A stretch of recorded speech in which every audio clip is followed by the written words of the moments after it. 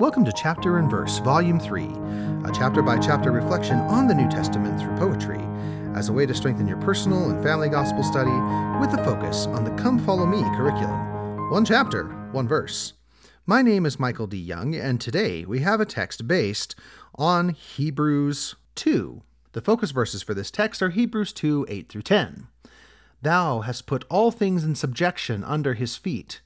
For in that he put all in subjection under him, he left nothing that is not put under him. But now we see not yet all things put under him. But we see Jesus, who was made a little lower than the angels, for the suffering of death, crowned with glory and honor, that he by the grace of God should taste death for every man.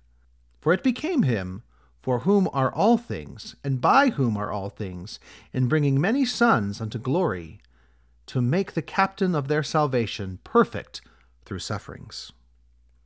And now the text, the captain of salvation.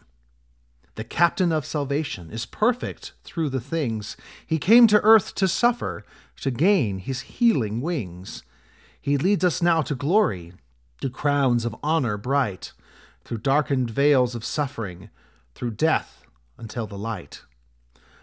All lands are in subjection beneath his holy feet. All things that are created, he makes their cause complete. He tasted death, rejection, that we might yet be spared, allowed to gain perfection, for heaven's halls prepared. Thank you for listening. If you like what you hear, please share.